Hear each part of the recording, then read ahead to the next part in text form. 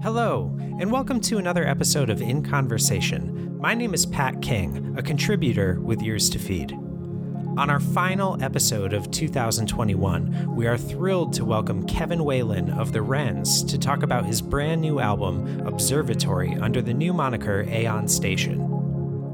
Out today on Sub Pop, the new album is his final music since the release of the Wrens' masterpiece, The Meadowlands, back in 2003.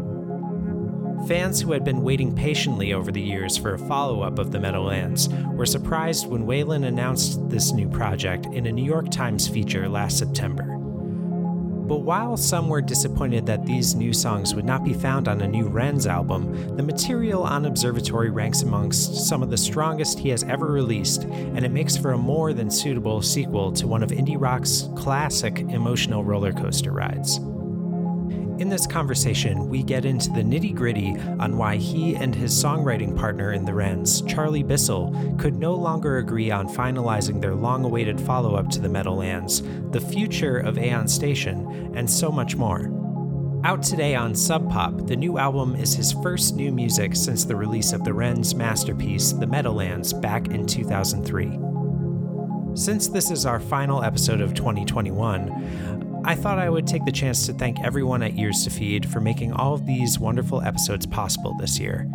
Ears to Feed founders Maxwell and Christopher Can, contributor Jane Lai for her fantastic interviews when I was unable to host, and editors Tim Race and Grace Elder for piecing them all together. Now, on with my chat with Kevin Whalen. I hope you enjoy.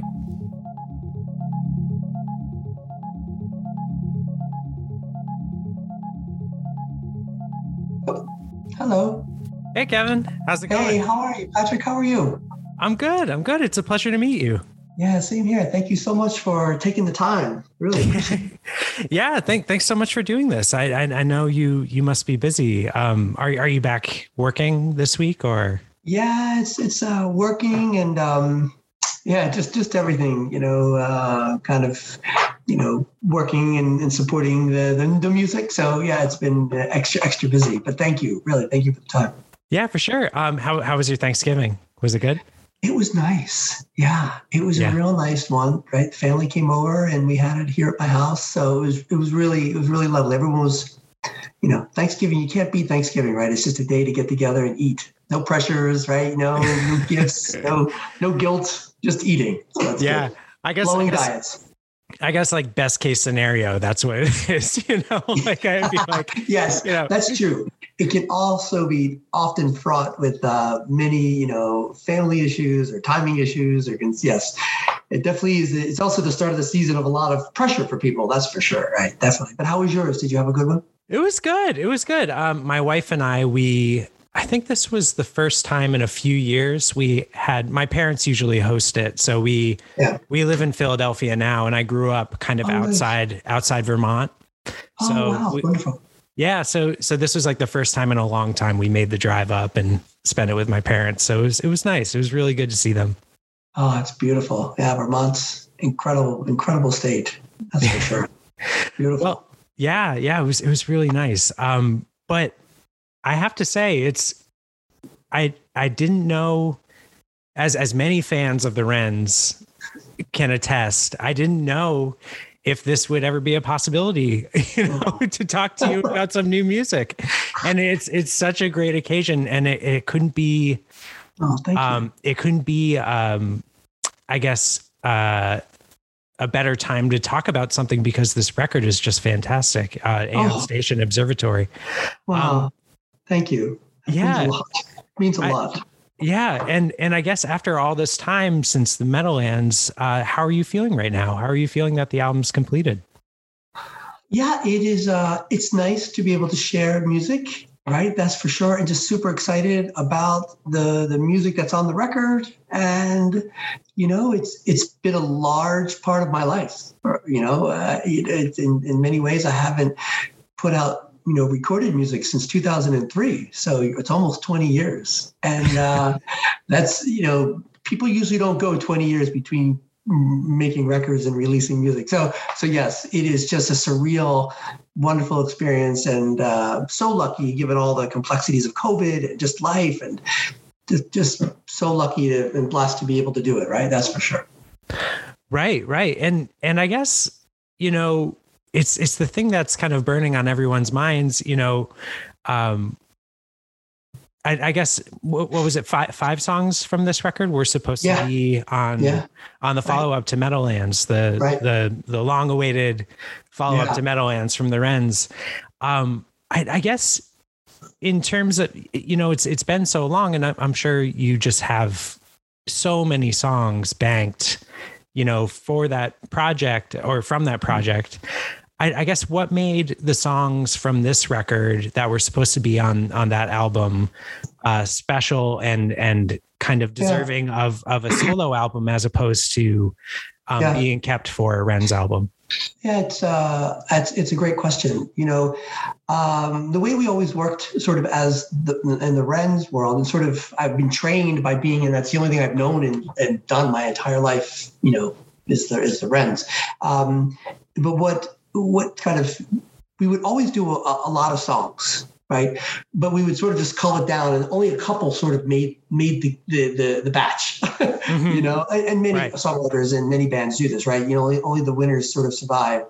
And, I made a whole bunch of demos and all that, but the reality is that those 5 are really the winners from that big litter, right? They were the ones that kind of made it through. And just that they were just sort of my favorite songs. And I have to be honest with this, I have humble dreams of my idols, right? My idols like, pardon me, I don't know, right? Paul Simon, you name it, all the great songwriters that have existed. And, I was so happy that I think that some of these might be the best songs that I've done, right? And over a lifetime. And, So they sort of made it for me in that regard, and I put a lot of work in. Right, I recorded every bit of the songs, and except for the drums, but put them all together. So it was fun. It was good. Yeah, and especially for someone who's been a fan for such a long time. I was a teenager when the Meadowlands came out. Wow, thank you so much. Yeah, and just having that record be such a constant companion for so long in my life, and then hearing these songs and having it be, really kind of taking the baton where the emotional heft was on that album, and kind of maintaining the intensity and the kind of inventiveness of that album. It's really just something to behold. I guess, when trying to flesh this album out, with those 5 songs and then kind of adding new songs, was that something that was a struggle to kind of maintain the same voice and the same feeling? Yeah. Well, first off, thank you for being part of, what we've done as the Wrens, right, for that long, because that record meant so much to us, the Meadowlands, right? Just so I can't thank you enough. I can't think enough to all the people that are even slightly interested or have taken that record into their world, because, for all intents and purposes, we sort of made that record on our own, super DIY, right? Like to a degree that was almost shocking. And yes, we had some help along with a little, some help with some friends, Ryan Schreiber, and Pitchfork. And, we were in a lucky time there. But that record was definitely, the record of our lives and building up to it. And the band worked so hard on it, Charles worked so desperately hard on it, and so did I, and Greg and Jerry. So to have that come out and people now these years later still feel that that's the goal for us, or for me, right? Is just to have music go into somebody's life and sort of be with them for quite a while, right? Mm-hmm. And the fact that you're kind of seeing that that trajectory kept on, which is really the main goal, is how do you then make those emotional kind of connections, right? Because we weren't going to make a disco record, and we weren't going to make our electronic record or do something like left of field. Like we really were discussing that we wanted to keep in the same sort of emotional kind of vein. So thank you. It's really what we were going for. And then in terms of the new ones, I think the new ones were kind of a different phase of life as well, because given, COVID and, 5 of those songs I wrote in my late 20s, and the most recent 5 I wrote, in my early 50s. so it's almost like looking at two pictures of yourself side by side, like in a scrapbook, and they're both you, and they're both similar, but they're different, right? Which makes it, I think that's what makes it a little unique for the record. Yeah, it really does. It really does kind of have that quality of there's so much, of the emotional spectrum that's kind of covered throughout it in terms of musicality and also lyrically. Thank you. I did go for that. We always went for that as the Wrens too, but it's sort of, so thank you. I mean, that's, like I said, we're not a band that just gives you the same punch over and over again. Right. It's you want to have frenzied highs. You want to have triumphant, parts. You want to have the intimate, get close, So yeah. So thank you. Yeah. And I guess, I think it was, I had to look back today, but it was in 2014 that Charlie posted a photo of him, and it was very kind of mysterious, and it got people very excited about, and it was him signing a record contract for the Wrens of like the next record to come out. And I guess, I don't want to maybe get into too much of like the difficulty that kind of went behind maybe making this decision of kind of releasing a solo album, but what was the decision in your mind to, I guess, release this now rather than maybe sit a little longer, to maybe kind of gestate on a Wrens record? I think, so when I started making songs for this record, right, in earnest, it was in 2007. Mm-hmm.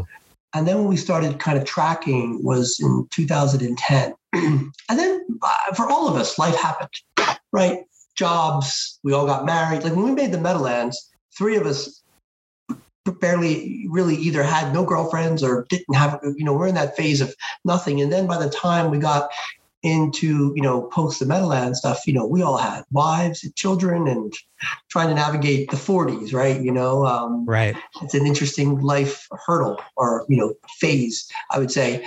And, I think I think when you probably got to like 2020 and 2021, in particular 2021, really, because I had never had any intention of ever doing anything else except put the Wrens until really this year.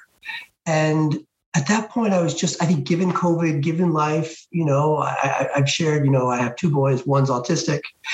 And I think when you get to see life in a different way, that time is so precious and you just can't get it back.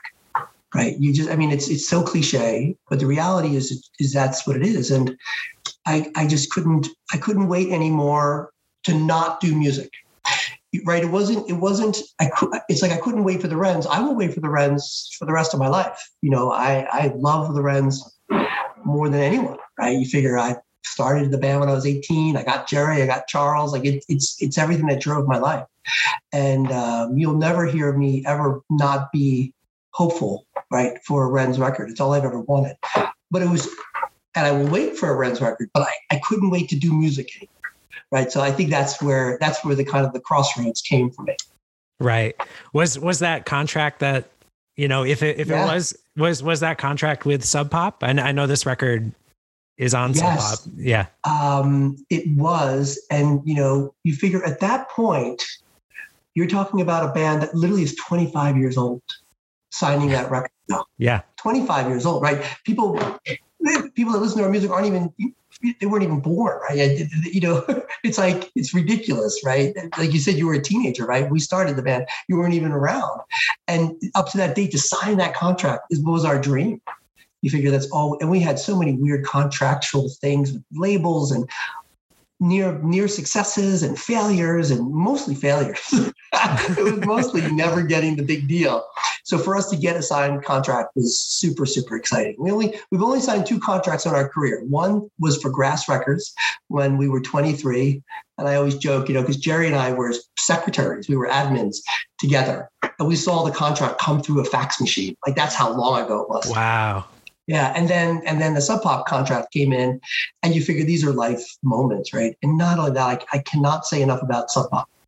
I bought the Bleach record, right? I was completely obsessed with like Shins and Nada Surf, and I mean, you name it, like Postal Service, on and on, all the Sub Pop bands, right? Mm-hmm.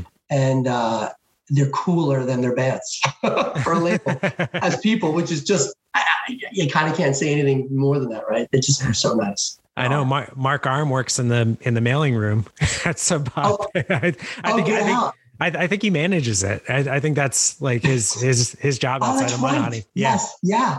I have to tell you, it is just a joy, right? They're the kind of label that if you go to Seattle and ask them to come visit, they'll probably say yes. Like they're just so unique. They really are wonderful people. Right. So, this project, Aeon Station, was announced through a New York Times article, a feature that you were in, and it came as a big surprise for a lot of people. It was like, oh, at one point it was like, oh, we get to hear new Kevin Whalen music, but on the other hand, it's not a Wren's album, but it's this new thing. Yeah, and I think it was kind of bittersweet for a lot of people in some respects. I guess what did you feel? Yeah. What did you feel about, I guess, the reaction to that announcement and the article in general? I have to tell you is, number one, I'm never on the internet. It's just, I don't do it. Right. I've never been on Facebook. I've never done Twitter. I did a little Wren's Twitter for, Twitter? I guess so. I can't even remember, right? No, not Twitter. Instagram. I did a little Wren's Instagram for a couple of years, but very, very small. Anyway, long story short, I've always just enjoyed the interaction with the folks that have, just like you, like to meet and say, hey, I love music, and oh, by the way, I like that Wren's record, or what you've done, or I've gone to a show or whatever. That's just been amazing for me. So, I think having that kind of come out and then see some of the reaction, it's been overwhelmingly kind. Yeah. I can't say it any other way. It's kind to every aspect of who we are and what we are. It's kind to the new music. It's kind to the Wren's. It's kind to the difficulties. It's kind to, that's just awesome. I mean, yeah, of course, there's always some people that just like to rattle the cage and just have some fun, which so do we, right? That's all, no worries. But, mostly I think it's a testament to who we were as a band and what we were always about, right? It really was always about friendship and connection, and and in all honesty, we never made it. I think it's the thing that people don't realize, that yes, we had incredible, luckily, scores and great reviews with Pitchfork and all that stuff, but we never, we were never the it band, or we were never a hit band, or we were always sort of like the introverts, sort of like, I have a secret band kind of thing, which was cool, right? Which is like made the people who liked us special, and made the music special, and then made what we did special.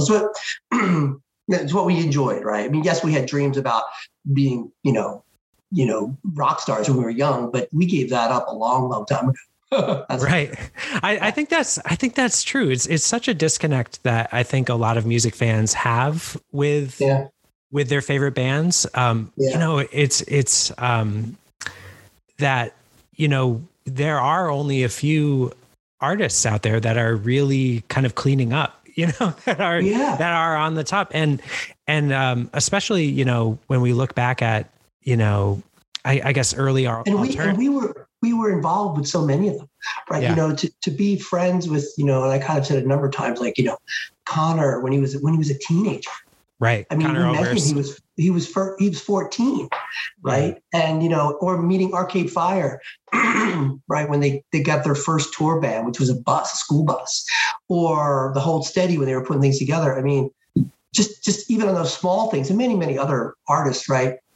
And there are some that just kind of get there, right? And they're able to sustain it. But for the most part, I think what made the Wren's and what makes the Wren's still is that we're kind of normal people. We are completely normal. We have day jobs. We don't have that band, right? We don't have that kind of band mystery. Yeah. And I think that's what made the New York Times piece so great, because it really did kind of humanize everyone in the band. And for people who maybe don't realize that, like a band like Black Flag or someone, they were the reason why they ultimately kind of blew up back in the day was because there was just no money and it was just impossible to do. But like, but the piece really kind of showed, like why the process was difficult, because everyone has these busy lives. It's always been a sustained mission for all four of us. I mean, I can't emphasize that enough. It's almost absurd that we made so many life decisions based off of something that kind of was never anything. You know what I mean? Like it wasn't, right. You weren't like, wow, you guys had a hit and you really could have gotten it back. It's like, no, there was no label. I mean, yes, then Sub Pop was interested, but you know what I mean? Like, so, yes, it definitely humanizes every aspect of it. And it also kind of, I think, highlights to anyone that you kind of can't give up your dream. And the other part too, is that if you have an artistic venture in your life, whatever it might be, cooking, painting, whatever it might be, is that you just kind of can't give it up.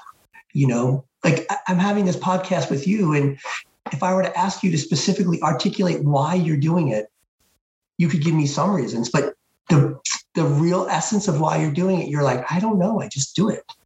Right? Yeah. And I think that's it. You love it. It probably doesn't really bring in you're probably not getting gold bricks every day for it, so. It seems like you know the media world very well if you exactly. Understand that. Yeah. I mean, it's true. I feel like, in artistic pursuits, in writing and doing any sort of thing revolving around the arts, there is just, you're in that orbit or you're not. There's a great book, an old British book. I think I might have it up here. But it's called The Horse's Mouth. Oh, nice. And in it, the protagonist of the book is an artist, and he's talking to a young girl, and his advice to her is, if you ever have an artistic inclination, just flatten it out, because you'll never be able to escape from it. That's what a great way of looking at it. And that really is, because you have your peaks and valleys. And I kind of shared, I think my relationship with music and art and my pursuit has changed as much as I have from when I was 20 to now when I'm 50. Right. And if you can flatten it out, what a great expression. I've never heard it. But if you can flatten it out and enjoy it, I do also think that the internet and this modern era is very supportive of that. Right. Mm. I mean, we when we started, even when we released the Meadowlands, there was no internet. Facebook was still 4 or 5 years away. I mean, right. it's people forget, right? I mean, there was just we were still writing to zines and stuff paper, weird kind of things. Right. And I mean, now look, 25 years ago, you probably couldn't have your own show that literally has the opportunity to be heard to people all over the world. And there are people that will appreciate your work. That's great. So the access, I think that's helping the arts for sure.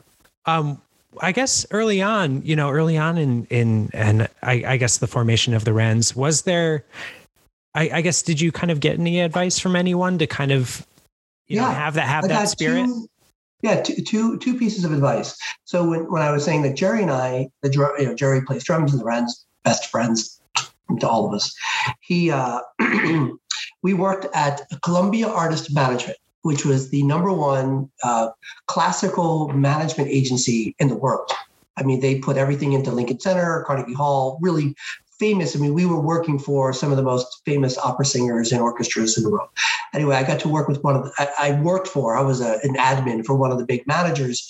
And he said to me 2 pieces of advice. Well, one, this guy that he gave me, he said, I know you're in a band. I know you guys have dreams of making it and being successful. And he said, but just so you know, for those that make it, he's like, everything goes right and everything's easy. And it was really kind of disappointing, right? I was sort of heartbroken because everything was hard for us. Nothing was easy. I mean, we used to hand out cassette tapes on the streets of Manhattan, and people would throw them back at us because we didn't want to hand out flyers. So we would hand out our songs. I mean, we would try anything. And everything was difficult for us, but he was 100% right, because then when I saw people like Connor and like the Arcade Fire, they work like hell. I mean, every time I was able, when he was young, he was writing more songs than I've ever seen anyone write, Connor. Or Arcade Fire would just, but everything was easy. They just sort of happened. The community went around them, right? The whole world. So that was one good piece of advice. But you didn't need to quit. You just have to realize that if you don't have the stars aligning, it's going to be a little bit more of a challenge. And I think, the other great piece of advice that we got is that if you have an artistic pursuit, do it. Like, go for it. Don't think that someone's going to fund it or someone's going to discover you. Just go out and do it. Right. And that's, you learn the most. Like Kira, I'm sure you've learned. How many podcasts have you done? I think around 30. I think 30. Around 30. Yeah. You know so much more on the 30th than you do on the first. Oh yeah. You see, even you're laughing at it. You're like, oh my God, I didn't even know where to put the plug in or whatever it might be, right? And now you know how tempo, So anyway, it's if you love something, just do it. Right. Yeah. And I guess, in that New York Times article, they quoted you as saying that I think maybe I have the timeline wrong, but I think you said something about how you were dead set on writing 100 songs for whatever the next project would be. Yeah. Is that how you work? Like, do you feel, that your next song that you write is always better than the one you wrote before? Or do you kind of go through a refining process? It's a great question. Definitely. I think I've written my best song. I think there's sometimes, I think sometimes people have to realize when they have a peak however, it doesn't mean you can't stop chasing after it, right? And different songs attract people for different reasons, right? That you kind of don't have any rhyme or reason, but yes, there's definitely a process to it, right? It's so funny. I'm actually in the middle of the process right now. So, I have my book and I'm checking this and and there's something about like, volume of kind of, it's like getting that clump of, marble. And then how do you get the hidden statue that might be in the marble? And that goes for a collection of songs, that goes for the song itself, that goes for a lyric, and you're always, I think, chipping away at it. And you get, just like your podcast, example, or my podcast example, you get better as you go chipping. Right. But yeah. And again, it goes back to, I don't know why I do it. Right. No one should really care, and I care, and so it is kind of funny. Yeah, it's funny to have those moments of like self-awareness, right? Of being like, why am I spending hours doing these things? Completely. It's that gratification. It's that. It's like, just. But you worked even to get prepared for this. Why? Like, what, couldn't you could have made a sandwich or something, right? But you're like, the sandwiches are going to give you what you're sort of craving in that way. And it's really a fun adventure, right? I just read that Jeff Tweedy book about how to write one song or something like that. Oh yeah, I haven't read that yet. It's a quick read, and he gives a lot of techniques, and you see he's just obsessive, right? He almost writes 24 hours, right? The guy's he's the real deal. But as great as he is, it still, it comes down to art and craft and inspiration and all of it, and time and all that. So I haven't read that book, but I remember hearing him talk about how, he tries to create something like every day. Or even if it's like a guitar riff or something like that. I could send you the book. It's just and he gives you his schedule and he gives when he blocks, and he writes a lot every day. And he reviews and he edits himself. I mean, it's just it was quite impressive. Are you able to do that? Is that kind of how you work as well? Do you kind of tinker at the piano every day, or do you does it come out in bursts? I know. Sadly, I do. I would never say that I am like that, but I am. My wife would say it, or my family. I'm always strumming or playing. Always have been since I was 13. There's always like, there's like this, there's this, there's that, and then there's here. So, it's just, sorry, as I turn the camera to show other instruments, but yeah, I'm always tinkering with something. Right.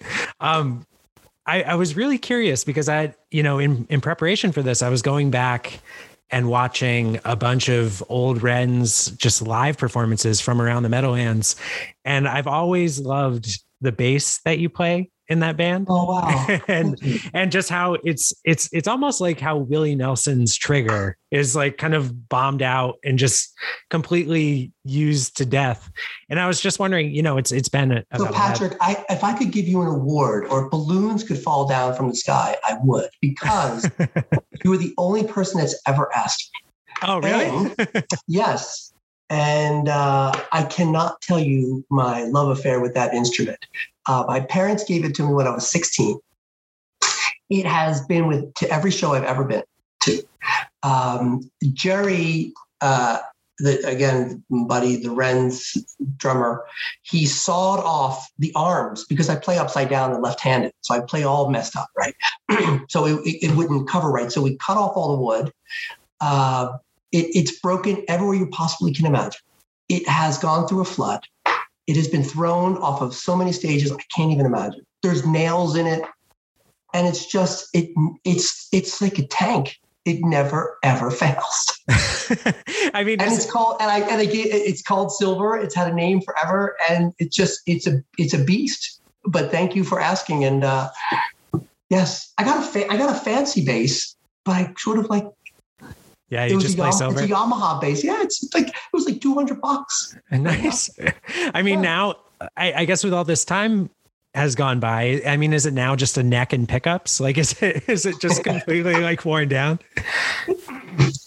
I'll send you some photos, and you're gonna be like, oh my gosh, it's really. And there's saw marks in it, and we had all the band carve their initials in it. I mean, it is kind of like, so that's when I see the Willie Nelson acoustic, and I love Willie Nelson. I see his acoustic, I'm like, oh, it has a hole in it, it's broken, it's just love, it's there's beer on it, there's sweat, yes. So thank you. There you go. I think this is the best question I've ever been asked. Oh, nice. Well, that makes me happy. So I know that you were announced as one of the bands on South by Southwest next year. Yeah. So I guess my question is, do you kind of view Aeon Station as a band, like as like a living, breathing band, or is it?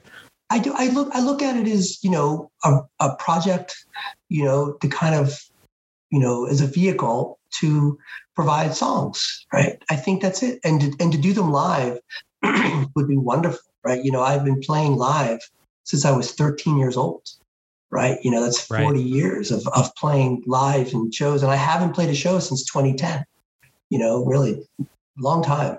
I never particularly liked shows, but because I would get nervous. I was always a super nervous one. Even though I didn't look like I was nervous, I was extremely nervous. It was sort of a mask. But I think to be able to play these songs, because the songs on the record, I'm just extremely proud of, right? And I think they will translate well live. And to kind of, if I play to three people, I'm telling you, I'm happy. I've been doing this a long time. So we've been lucky. We played rooms to nobody, to bartenders, or really disinterested bartenders, to thousands of people. And, everything has its, so it's just to play to anyone that'd be a lot of fun. That would be interesting. Are there plans to tour around South by Southwest? Yeah, I think it would be sort of similar to like the Wren's touring kind of thing, weekends here and there, vacations, kind of work around, the job and all that stuff. It's, it's nice. Our booking agent, his name is Ryan Craven, a wonderful guy. He actually played the drums for the Wren's on many of the Meadowlands tours. And he went on to discover a lot of bands. He's a booking agent. He discovered, helped discover Passion Pit. And now he books War on Drugs. And, there are those that can always play. And then there's people like us and Black Flag where it's like, you can only play when you kind of can. Yeah, right. You got to pick and choose. I guess, when the band plays South by Southwest, when you do this tour that you're saying that you want to do, will it be your brother and Jerry? Yeah, they're going to play. They said they wanted to kind of get in and do some playing, and then some other friends will join. Yeah, Tom Pajor, who's just a brilliant guy. I don't know if you know Tom, or since you have podcasts, you might want to have Tom on a podcast. He was also a New York Times bestseller this year, because he wrote a great book about sort of like the hair metal era. right? Is that Nothing But a Good Time? Nothing But a Good Time. Yeah. So Tom and a partner wrote that. A great, just so many amazing. I mean, the Ren stories are like yawn, ho hum compared to those stories. It would make a good podcast. But he also, produces and mixes and records bands, Lot for Nada Surf and many, many other bands, Guided by Voices and whatnot. And so maybe he can play some. It'd be cool. Nice. So is it kind of like a loose kind of like open door kind of policy with the project? I would say it's more that at the moment, right? Because if people don't want to see a show, it's going to be an open door policy. Right. I guess the door will just remain open, right? Patrick, are you interested in playing? Because actually, I'd be down. What do you play? I play guitar and a little. I'm trying to teach myself keyboards right now. But done. You're in. I need guitar and keyboards. There's so many guitars in that thing and so many keyboards. So you're in. There you go. This is a better podcast. And you think I'm kidding? I'm actually probably not kidding. I'll call you. Get my info. I'll do it. Yeah. So I guess for a while I was living in Brooklyn up until about 2 months ago. Oh, wow. And I remember for the longest time, Charlie was kind of putting out this open call saying that like the Wrens album is done. Like we're mixing it.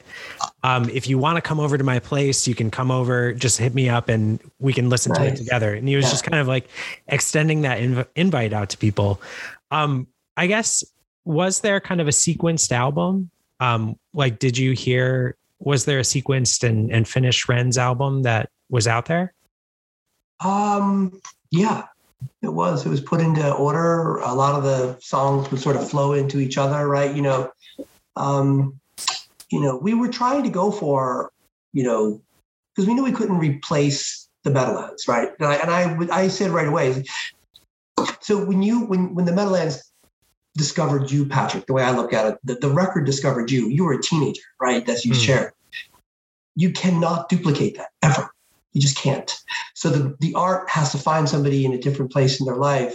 So I was like, you cannot mimic that record. You cannot.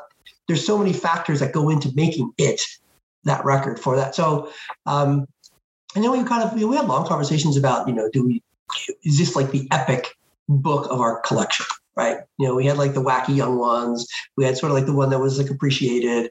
Now is this sort of like the big one that people are like, oh, it's kind of thick, but I like it. So I think that's sort of where we were kind of going. So so there was a running order.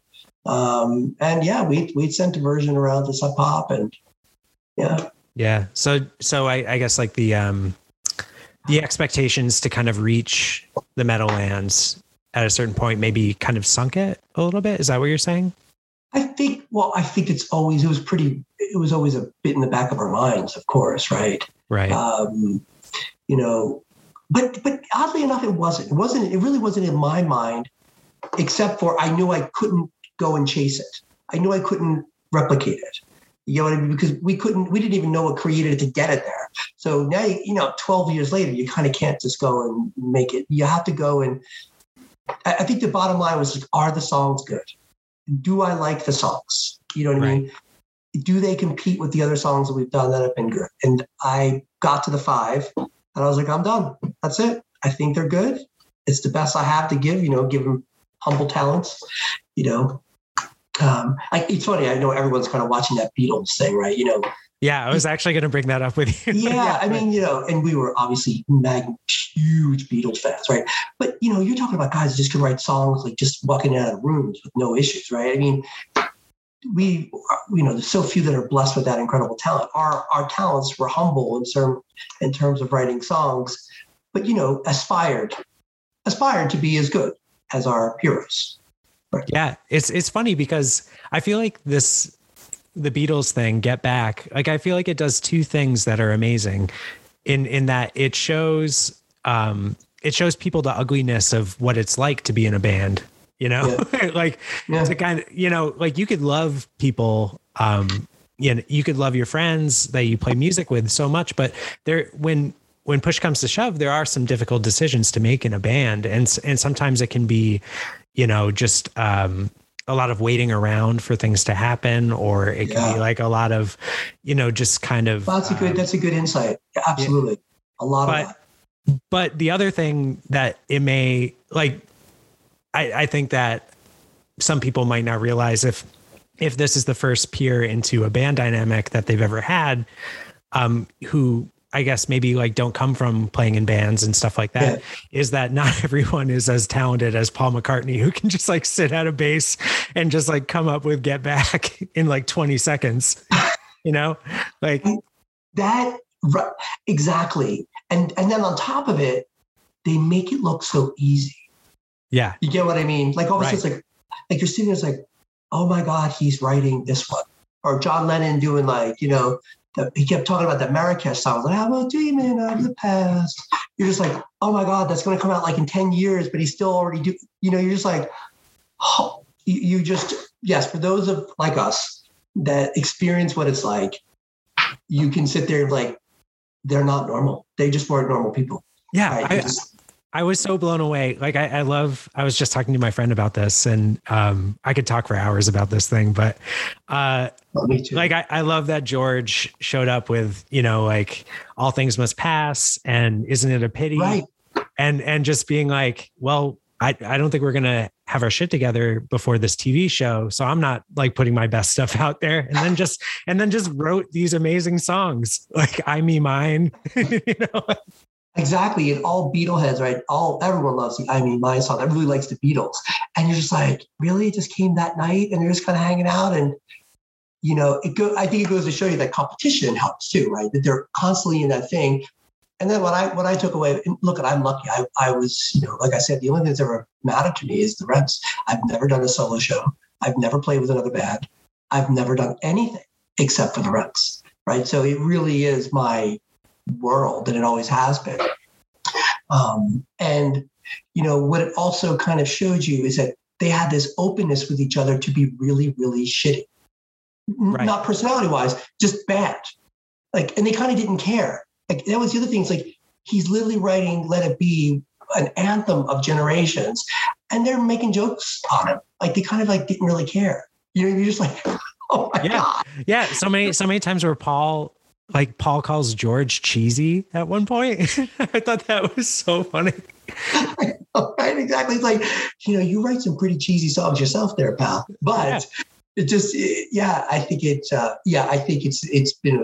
wonderful documentary. And it's also kind of very interesting for me, being that I've been in a band for 30 years, over 30 years, right? I had extra moments of like at the heart and all that, right? Because I lived all that with three guys. For sure. Well, it's funny too, because like, and I guess what this thing does for a lot of people is it dispels the kind of bullshit narrative that people have been, latching onto forever, that Yoko was the one who broke up the band. I know, right? Well, it's always easy to blame women, right? Yeah. It's like they're always getting a bad rap. They're always, exactly. And that, I think that was very good for the whole brand, right? Of course, there are elements, we only saw 1 month.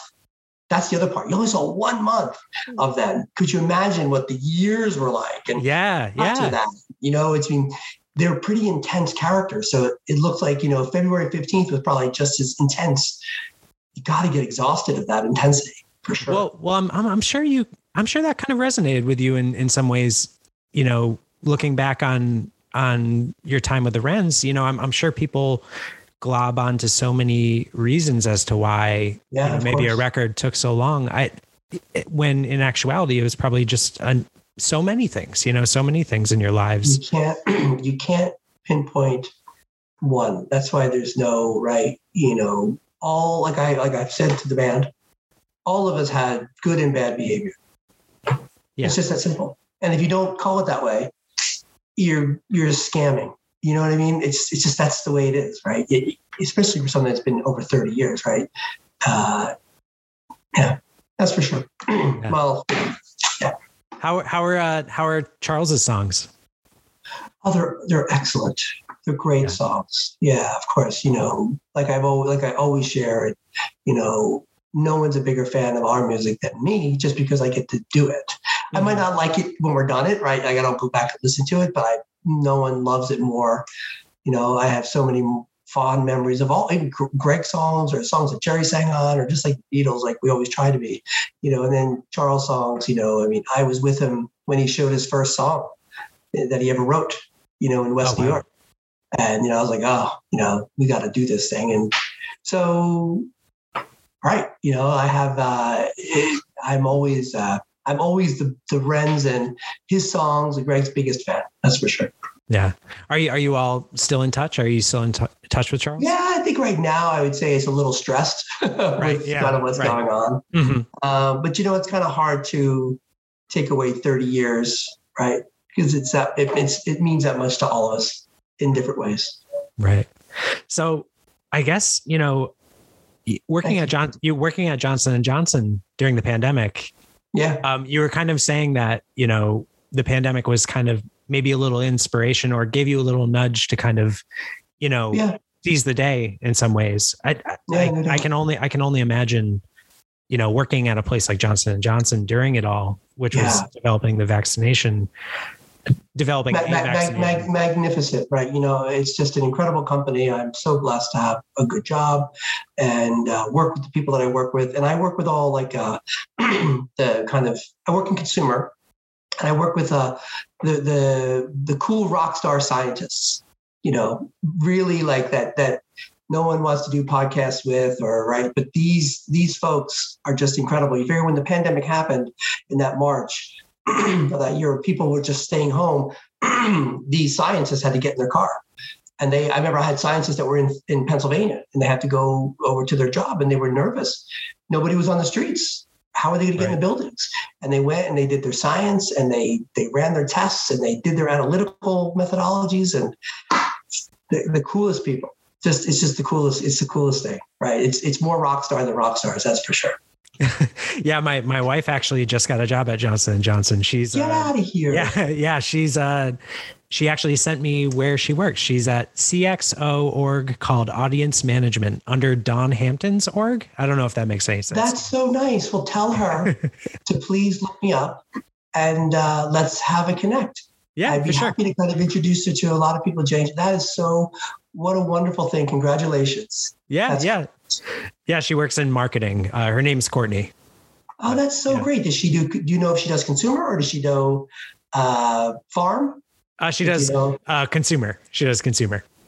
Please tell her to write me. Yeah, for sure. You might not want to put this in the podcast. I know. Yeah, we could take this out. But please, I would love that. That would be such an honor, right? For sure. Yeah, for sure. Yeah, I'll definitely put you in touch. Yeah, she got a kick out of it. I sent her the New York Times article and was like, "Hey, I think you work with this guy." Yes, that's been interesting. That's for sure. Well, Kevin, thanks so much for doing this, man. This is a lot of fun. A lot of fun. Thank you so much. Okay, and please stay in touch. Yeah, for sure. All right, take care. All the best. Bye-bye.